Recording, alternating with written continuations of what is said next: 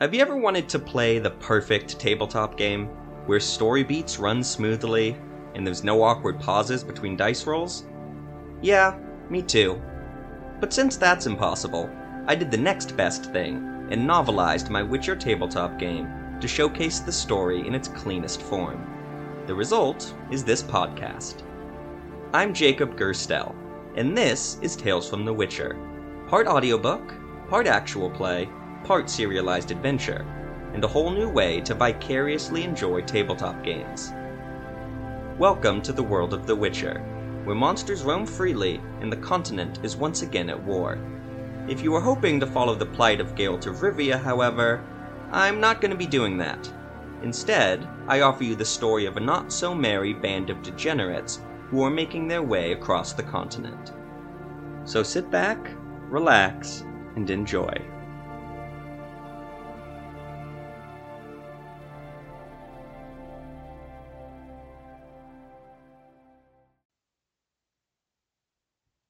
Collateral Damage.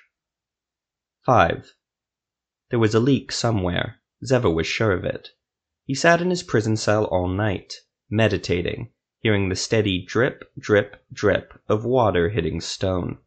But as he woke from his reverie that morning, he saw no puddles or slimy walls. The keep, despite its exterior appearance, was dry as a bone. Yet still the dripping continued, through the morning and into the early afternoon. These hours passed slowly for Zevo. Nulif sulked, sitting cross-legged on her bed, arms crossed and eyes staring intently at the iron doors that separated her from freedom. Only Armin of Maribor, the kidnapped architect, kept busy. He rose before the sun and sat in the far corner of his cell, his hands fiddling with something underneath his bed. Armin stopped when he heard the solitary guard make his rounds, feigning boredom or sleep every time he passed, then resumed just as quickly. Zevo watched the architect with interest. Armin tried to pretend that he had no caged-up neighbors, but occasionally he would sneak a glance at Zevo or Nulif. The architect's beard and hair were matted, and he looked as if he hadn't showered since before Alander. Not that Zevo and Nulif tried to engage Armin in conversation. Zevo thought it best to let the man be for now. They had done enough to him after all. Besides, Zevo had the sound of dripping water to focus on. He searched every corner he could, but he did not find a single leak. The Witcher found that curious, but did not comment on it. Nulif didn't either. Will, the aged warden of the keep, delivered their lunch, beef stew with broth the dark brown of walnut. Bits of green cabbage bobbed like dinghies, but Zevo was pleased to find 4 large strips of beef in his bowl, and the broth was well seasoned. The Witcher scarfed his meal, wiping the dripping fat from his lips and putting the bowl aside. Nulif and Armin had much the same reaction. Will collected the bowls from the small, square-shaped hole at the bottom of the door, just large enough for food to be shoved through.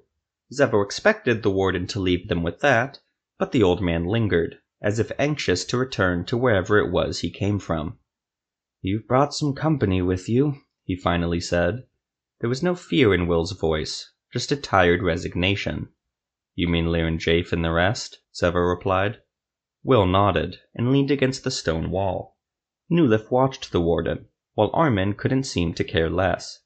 "Aye, they're not afraid to overstay their welcome, it seems.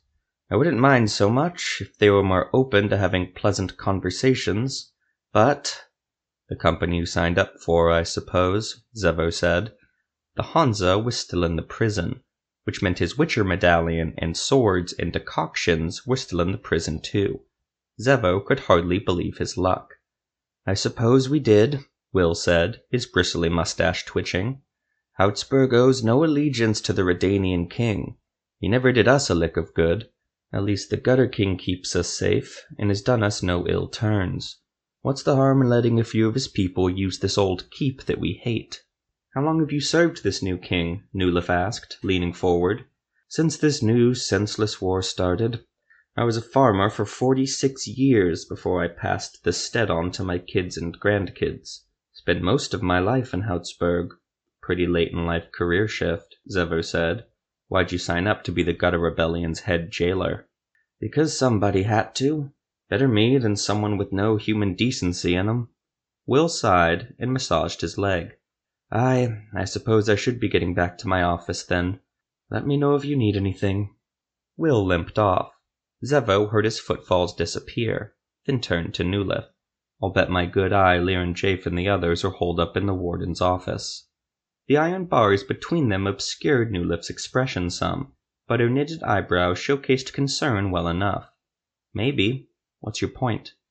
"I'm getting my medallion and swords back from them," Zevo said flatly. "My decoctions, too. One way or another, I'm getting out of here." Newlif craned her neck to see Armin on the other side of Zevo's cell. He was again sitting in the corner, hiding his actions from the world. "And when you get out and confront Lear and Jafe and Delbra and the rest, what then?" Zevo remained silent. "Zevo, what then?" "I won't kill them if I don't have to. But they imprisoned us, Newlif, and would have killed us if we offered any resistance, without hesitation. You don't know that." Newlif's voice wavered. "I do." "You don't!" "Be sensible, Newlif." Zevo felt a curious anger rising within him, as if her naivete was the most offensive thing in the world. "Any connection we had with them is severed. You wouldn't have killed them if you were in their shoes." "I would have," Zevo said without hesitation. He regretted it immediately. Newlif watched Zevo for half a minute in silence, as if weighing out each individual word and assessing its value. Eventually she said, "No, you wouldn't." "You're right," Zevo said, hoping he sounded sincere. "I wouldn't." The Witcher and the elf left it at that. Newlif lied in bed with her back to the Witcher, and the Witcher stared at the wall in front of him, thinking on how best to escape. The remainder of the day passed in silence. Though Zevo couldn't see outside, he knew night had fallen when he saw Armin stand up and look down both ends of the hallway. A guard patrol had just passed, and didn't appear to be coming back any time soon. Armin stood near the iron door, looking it up and down as if appraising a horse. "Got any thoughts on how to get out of here, Architect?" Zevo asked. Armin spun around in a flash, his hands gripped around what looked to be a crudely sharpened bit of stone, slightly larger than an arrowhead. "And why should I assist you in this matter?" he asked, which is the longest sentence Zevo could recall the architect making in their short acquaintance. "You did nothing to help me when I was bound against my will." "True," Zevo said. He had no excuse for that. He had followed Jeremiah and Yana on that misadventure, for all the good it did them. "I'm sorry, for what it's worth." "An apology does me little good now," Armin said. He turned his back on the Witcher and faced the door. He hunkered down and pressed the crude arrowhead against the door's lower hinge. He jiggled the stone for a second, his face screwed in concentration. He was rewarded with the tiniest click, but Armin's face looked joyous. He stood up with a grunt, then returned to his bed until the next guard patrolled by. When he was gone, Armin hopped out and stared at the door's upper hinge. He stood on his tiptoes and stretched his arm out as high as he could, but he could not reach the hinge. Armin hopped up, and the arrowhead grazed the bottom of the hinge before he lost his height and landed on the floor. Zevo smiled, and the beds bolted to the floor too. "You could try using the refuse bucket for height, but it looks unsteady, and you'd have to spill all the piss and shit out of it." Armin glared daggers at the Witcher, but Zevo saw the anger and resistance melt away, revealing a cold realization underneath. Armin asked, "How tall are you, Witcher?" 6.5 feet. Armin sized Zevo up, then looked back at the upper door hinge, just out of reach. He sighed and said, "Perhaps we'll have to work together after all." "Do we?" Zevo couldn't help but ask, suppressing a smirk. "What's stopping me from making my own stone shank and undoing the hinges myself?" Armin barked laughter, which surprised the Witcher. "I didn't design this keep, but I've made my own share across the north, and most dungeons are designed the same. Building costs money, and typically most of the coin is poured into the stone in the iron." Armin rapped his knuckles against the iron door. "It's hard to break with sheer force, and is expensive, so most builders skimp on the smaller things, like the door hinges. But that doesn't mean you can break the hinges off with sheer force. You need finesse and guidance, which you can offer," Zevo said. He held out his 3-fingered left hand near the iron bars that separated them. "Then hand that tool over, Architect, and we can work together. Isn't that a nice thought?"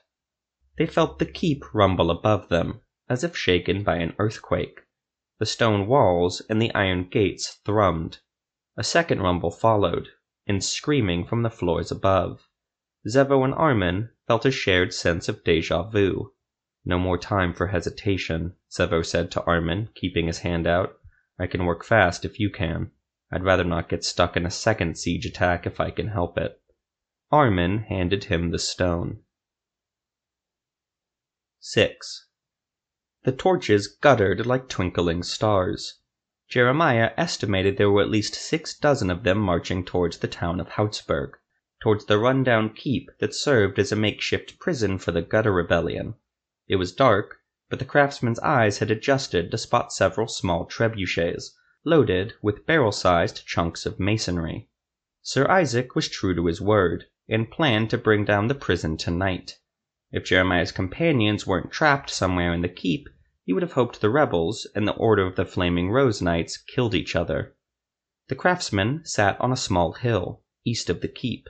Silva had staked out the vantage point yesterday, and Jeremiah was impressed at the view it offered, while still remaining obscured from passerbys by trees and brush. "You don't have to sound so surprised," Silva said when Jeremiah offered his praise, but her smirk told him she appreciated the compliment. They spent most of that afternoon lying in wait, willing the sun to set faster. He had a plan in mind to break into the keep and free Zevo and Newliff, but it was roughshod and would require a heavy amount of luck. He talked through 100 scenarios with Silva that afternoon, and most ended with them getting skewered on the wrong end of a spear. Silva said she wasn't fond of that prospect. "But what else can we do?" she concluded. The sudden appearance of Sir Isaac and his zealous knights complicated matters and made things far more dangerous. But it also, strangely, provided a useful advantage: distraction. Jeremiah and Silva just needed to wait for the right time to spring their plan. So Jeremiah watched the knights approach the keep, and fingered a special crossbow bolt he had spent all night making in Marco's barn, aided by his gnomish tinker's forge and Silva's eager assistance. She found the bolt's design fascinating. So did Jeremiah. The idea was sparked the night he, Zevo, and Ethramel slunk into a lander through the sewers. Since then, Jeremiah had pondered how he would enter a sieged city. The metal at the end of the crossbow bolt was fashioned into a crude grapple, with 3 curved hooks, each the size of Jeremiah's index finger. The grapple was hollowed out in the middle in hopes it would fly instead of plop to the ground. This, in the craftsman's estimation, made the contraption quite brittle, and he feared the hooks would bend or snap if his body weight was applied to it. But that was part of the risk, he supposed. "Look at it this way," Jeremiah thought as he saw the knights in their trebuchets stop 100 yards from the keep's gate. "If it works, you'll have a fortune selling it to bandits across the continent." "Look," Silva whispered, pointing to the knights. "The show's about to begin." Sir Isaac rode out from the column of knights that stood stock still, like toy soldiers, an upraised torch in his hand. Up on the keep's parapets, Jeremiah spotted 4 shapes. At this point, Jeremiah didn't need torchlight to recognize the Hansa. He had seen quite enough of them for one lifetime. Liran Jafe of Zeracania, Proltir the Gnome, Delbra the Psionic, and Rissa the Elf stared down at Sir Isaac and his knights. "Quite a show you're putting on," Liran Jafe shouted. "Who are you?" "I am Sir Isaac of the Order of the Flaming Rose." "Church of the Eternal Fire," Delbra sneered. "Why are you here?" "To burn evil from these lands," Sir Isaac said, brandishing his torch. The townsfolk of Hautsburg had long since fled the streets, but Jeremiah spotted dozens of them peeking from the windows of their homes and shops. They were acting like any other commoners during a war, terrified. Perhaps even more so, given that their town had been razed in the last 2 wars. "We outnumber your forces 2 to 1, Isaac continued. "If you repent and open the gates, the Eternal Fire will be merciful." "I've heard of the Eternal Fire's mercy. You think burning sinners at the stake is a mercy," Proltir said. He pressed his index finger against one nostril and shot a rocket of snot down below. "The Eternal Fire purifies both body and soul," Sir Isaac said. "Those that shy away from its flames are dooming themselves to perdition." "You think you understand fire, knight?" Liran Jafe's voice remained calm. but it carried a commanding quality. The torches on the parapet gave outline to a dozen rebel crossbowmen taking their place along the wall. "You're like a child that just discovered flint and tinder. Allow me to educate you." Liren Jafe held his arm out, and a tornado of flame shot from his hand towards the knights below, engulfing one of the trebuchets in fire. Light bathed the chosen battlefield. The Hansa stepped back, and the rebel crossbowmen fired down. Bolts peppered the closest knights, who were too slow to pull up their shields. Sir Isaac reared his horse and shouted over the roar of the burning siege weapon. The knights' trebuchets fired in perfect unison. The keep's wall shook with the first salvo of jagged masonry, but held strong. The rest of the knights settled on firing their own crossbows, which, to Jeremiah's perverse delight, fired 3 bolts in rapid succession, pinning the rebel crossbowmen down. "No better time than now," Jeremiah said to Silva. Hopefully, with all the rebels focused on the knights in front of the keep, their rear wall would be woefully unguarded. Jeremiah and Silva jogged down the hill towards the keep. They pressed themselves against the lichen-covered wall and listened. The sounds of battle were to their right. The parapets above them, Jeremiah judged, were very quiet. "You should go first," Jeremiah whispered. "What? Why me?" "Because I'm heavier than you, and I don't know if the grapple can support my weight. Better you get in the keep just in case, to give us some chance at rescue." "That's a lot of words to say you want me to test your invention," Silva muttered. "Don't wait for me. Head straight for the keep the second you get over the wall. I know you can take care of yourself. I'll catch up with you as soon as I can." He expected Silva to retort, but she just gave a curt nod. Holding his breath, Jeremiah took a few steps back and aimed his crossbow at the keep's cracked crenellations. Jeremiah fired, watching the grapple bolt arc over the wall and lock in with a metallic clatter. Several meters of hempen rope were tied to the end of the bolt, and Jeremiah shouldered his crossbow and gave the hanging rope a light tug. It held taut. "See you on the other side," Silva said. She bounded up the rope with surprising agility, and disappeared over the wall in 30 seconds flat. Wasting no time, Jeremiah gripped the rope with both hands, and started climbing, pressing the toes of his boots against the wall for support. This was the part, he knew, that required the most luck. Silva picked the isolated spot well, but all it took was one sharp-eyed guardsman, or a random patrol, to cut the rope and drop Jeremiah to the ground. The craftsman told himself not to look down, but did anyway. He was halfway up the keep, and judged the fall would break his back if he landed poorly. A little higher up, and he wouldn't survive at all. Yet he pressed on, arms burning and stinging sweat running into his eyes. A trebuchet fired, and the keep shook again. A fine powder of grey dust drifted from the stone wall onto Jeremiah's face. He gripped the rope tight, closed his eyes, and waited for the vibrations in his feet to stop. Jeremiah reached the top and dragged himself over the wall. He flopped onto the parapet in a huff, breathing deep and staring up at the night sky. Silva was nowhere to be found. Jeremiah saw a jagged piece of stone fly overhead and crash against the adjacent wall, shaking Jeremiah so badly he thought he'd fall into the courtyard. The craftsman hauled himself up and squatted. Luck, it turned out, remained on the craftsman's side. A dozen armed guards rushed down the parapet nearest Jeremiah, to where the rebels crowded, forming up and preparing for a breach that appeared imminent, if the sagging stones near the gate were any indication. After a few relatively silent moments, Jeremiah stood up, turned in the opposite direction, and ran. He spotted a set of stairs near the back corner of the keep, built into the wooden floor like a window. It led into the courtyard, but, from Jeremiah's reckoning, looked to be the closest way to get inside. The craftsman had no interest in dawdling in the soon-to-be melee between knights and rebels.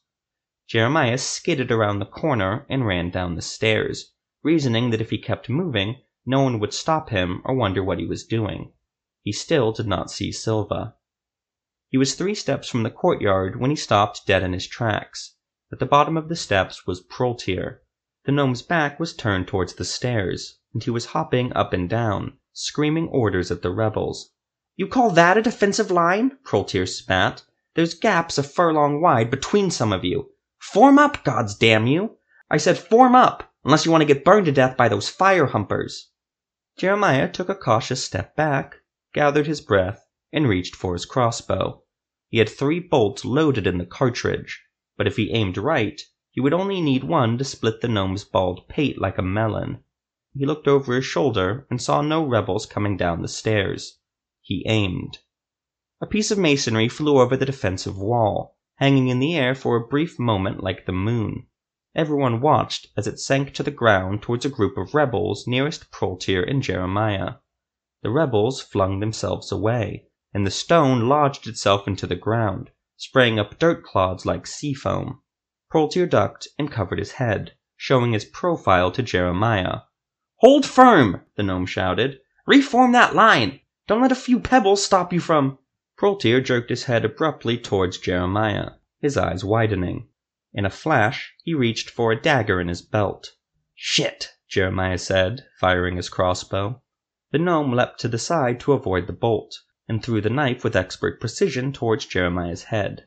The craftsman raised his crossbow by instinct, and the long-bladed dagger buried itself into its wooden bottom. Jeremiah stumbled back, the crossbow dropping from his nerveless hands.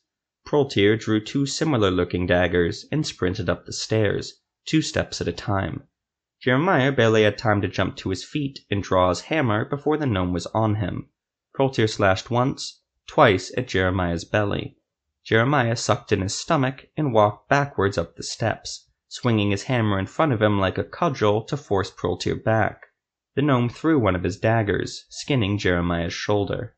The craftsman grunted before spinning around and sprinting back up the steps, his mind shouting at him to find steady ground to make his stand. Jeremiah half expected a knife to bury itself in his back or at the base of his skull, but some of his old luck seemed to hold. Jeremiah ran back onto the parapet and spun around, raising his hammer to brain anyone that made their way up. Just then, Proltir leapt up the final 2 steps and landed in front of Jeremiah, daggers brandished. He flashed a toothy grin and threw himself onto Jeremiah, pulling the craftsman onto the ground. The gnome scrambled onto his knees and raised his dagger, ready to plunge them into Jeremiah's heart. Jeremiah screamed and swung his forearm at the gnome's head. Blood flew from Proltir's nose as he tottered off Jeremiah and landed on his side. They scrambled to their feet at the same time. Jeremiah grabbed his hammer and swung low, as hard as he could. He was just out of Proltir's reach. If he were an inch closer, the gnome would have run him through. But Jeremiah's minuscule luck held, and his hammer collided with the side of Proltir's skull. He heard a soft click, and the gnome collapsed into a heap on the ground, a thin trickle of blood running out of his ear. Jeremiah stood over the gnome for a moment, expecting him to leap to his feet and gut him. Jeremiah prodded the gnome with a boot. He shifted bonelessly. Jeremiah smiled with relief, and at that moment the keep's outer wall collapsed from a trebuchet. Dust shrouded the night, cut through by torchlight. It didn't even settle before the knights from the Order of the Flaming Rose rushed through the opening, brandishing swords and torches, and screaming at the rebels with all of their might.